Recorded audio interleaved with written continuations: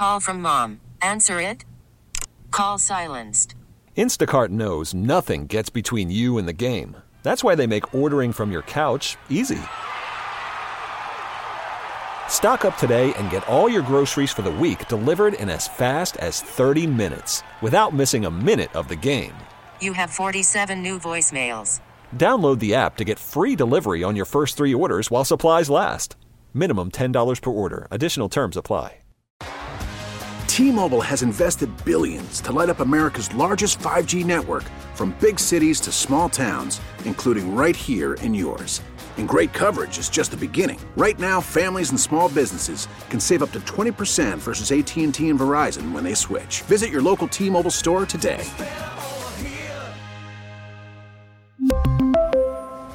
Plan savings with 3 lines of T-Mobile Essentials versus comparable available plans. Plan features and taxes and fees may vary. Welcome to Beyond Black History Month. I'm your host, Femi Redwood. There are some communities in America that are so impactful, their influences crosses all geographical borders. Treme in New Orleans, Oakland in California, and of course, Harlem in New York City. There's a reason Harlem is associated with Black excellence. During the Harlem Renaissance alone, so much Black talent came out of there. Full disclosure, this episode was supposed to be about gentrification and the changing faces of Harlem and other Black neighborhoods, specifically how gentrification also hurts businesses. And we will talk about that next week. But this week, I want to share a history you may not know.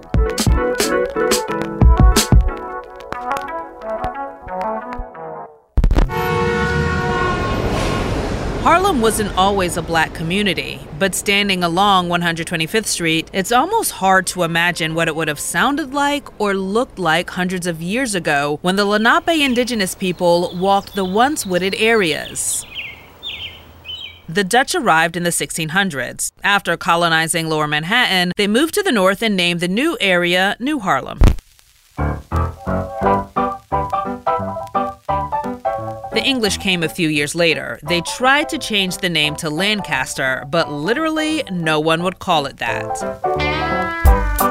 Harlem became farmland, but in the 1700s it transformed again, this time into a vacation getaway for rich people, and mansions started going up. For Frederick Douglass, Ralph Ellison, and Harriet Tubman. In those. John Reddick is a cultural historian. He says there are enslaved Africans working for these rich New Yorkers in Harlem, but slavery was different than in the South. South was really industrial plantations. You lived in a concentrated area, the sun rose, and you were taken out to the fields. It was fields where you lived.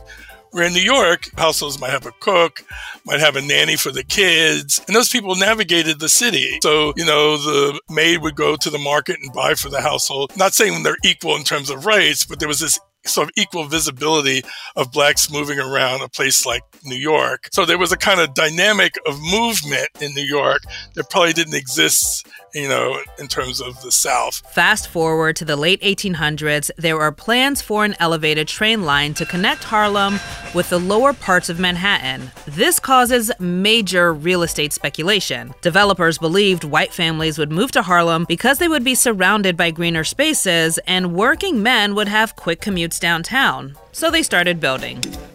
A lot.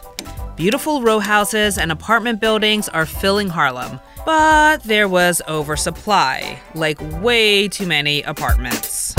You may be wondering, where do the Black people live? Through New York's history, in various neighborhoods. At one point, it was Land of the Blacks, which is now the West Village. There was also 5 Points, which is now Chinatown. And of course, Seneca Village, which later became Central Park. There was also Weeksville, where many Black families fled to during the draft riots. But by the 1870s, Black families in Manhattan are mostly in their Tenderloin in San Juan, which would now be Midtown. Historians say Black communities paid the highest rents in the city, yet made the least and had the worst housing. And this practice of overpaying continued when Black families do finally start moving to Harlem. Enter a Black man named Philip Payton Jr., who becomes a real estate agent in 1900. Most white landlords didn't rent to black families because they feared it would drive tenants out and lower property values. But they've got all these empty apartments in Harlem because they seriously over-speculated how many families would move there. Philip told landlords they could fill their properties with black renters, and the black renters would pay higher rents because there's so few places they could live. Landlords eventually accepted. So Philip helps black families find what was at the time better housing, but he also participated in this very anti-black act of overcharging black renters. Philip was so impactful in Harlem, he becomes known as the father of Harlem. John says the capital projects downtown also pushed African American families north. Two groups are affected by this in big ways. The building of Penn Station displaced the blacks that are in the San Juan Hill. A lot of black institutions were in that area, and residents in that area, what they call the Tenderloin area on the west side.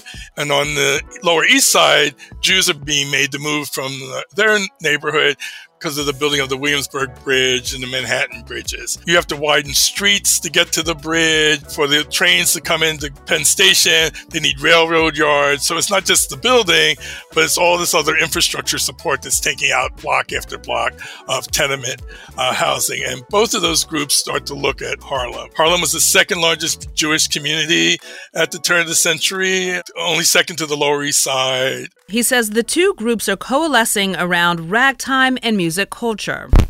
What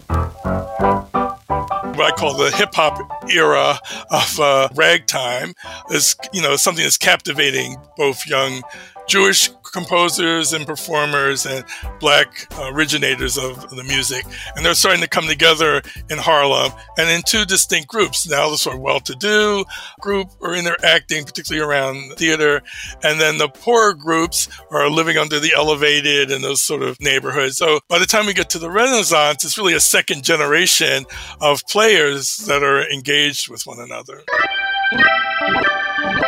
If we didn't have the church as that one place we could go to and sing in the way we wanted to sing about what we wanted to sing about, to nurse our oratory in ways that would, aggregate our political power and all of that. In 1911, St. Philip's Episcopal Church moved to Harlem. It had been in Five Points since 1809, which is when it was founded by free black people. Its new location was built by the state's first black licensed architect. He also built Madam C.J. Walker's mansion in Irvington-on-Hudson. St. Philip's Episcopal was very influential, so other black churches followed its lead and moved to Harlem. Mother Amy Zion had been in Seneca Village, for example, and it moves and it still has a church in Harlem. While Harlem's black population is growing, black residents still face discrimination in the neighborhood. Some stores would allow them to shop, but wouldn't hire anyone black, and some entertainment venues hired black workers, but wouldn't allow anyone black to come in as a customer.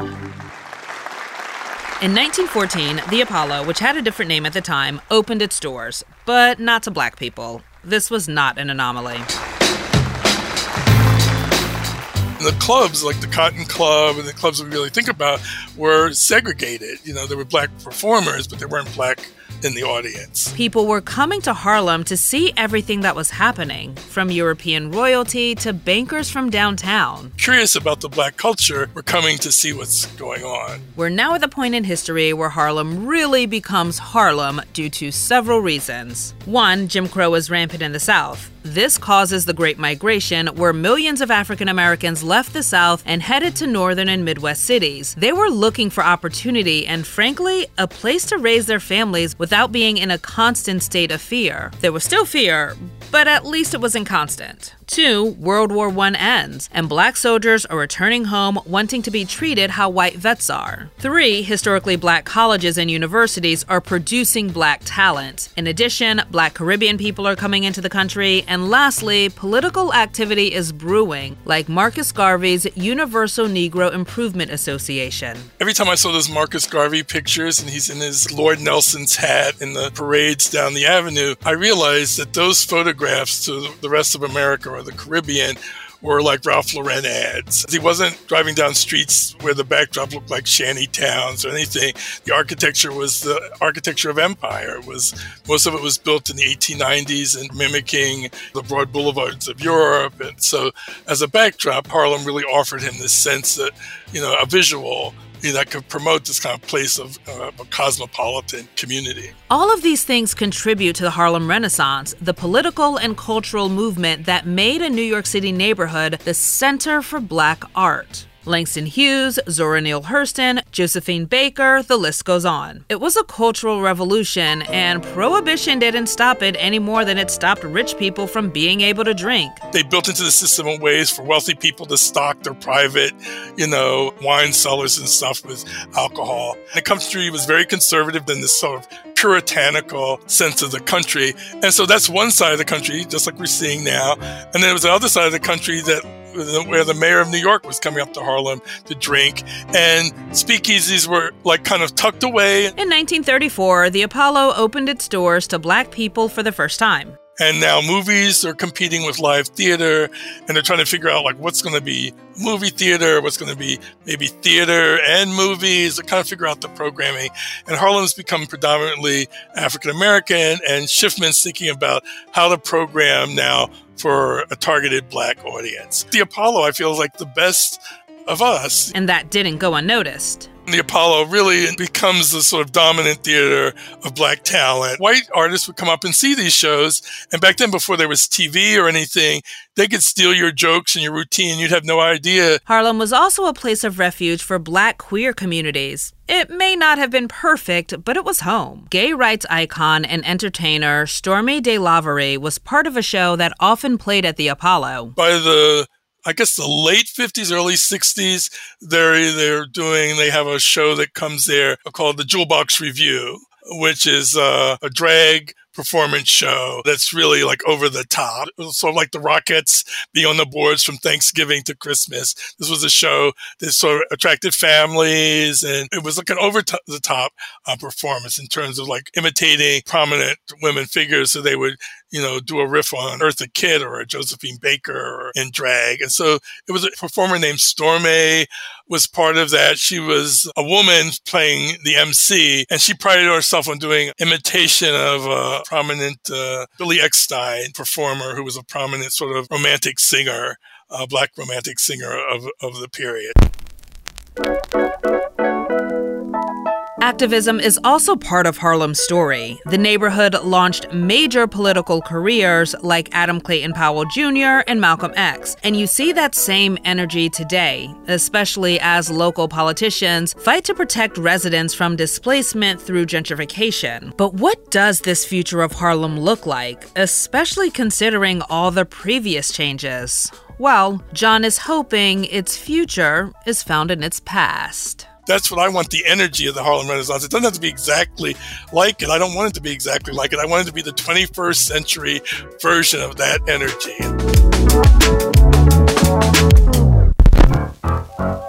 Thanks so much for listening to Beyond Black History Month. If you're enjoying the series, please rate, review, and subscribe. We're on Apple Podcasts, Spotify, Google Podcasts, Stitcher, and on the Odyssey app. Beyond Black History Month is a special production of WCBS News Radio 880 and 1010 WINS. Big thanks to producers Jill Webb, Dempsey Pillot, and Andy Egan Thorpe. Tim Sheld is the WCBS 880 brand manager, and Ben Meverak is the 1010 WINS brand manager. And I'm Femi Redwood.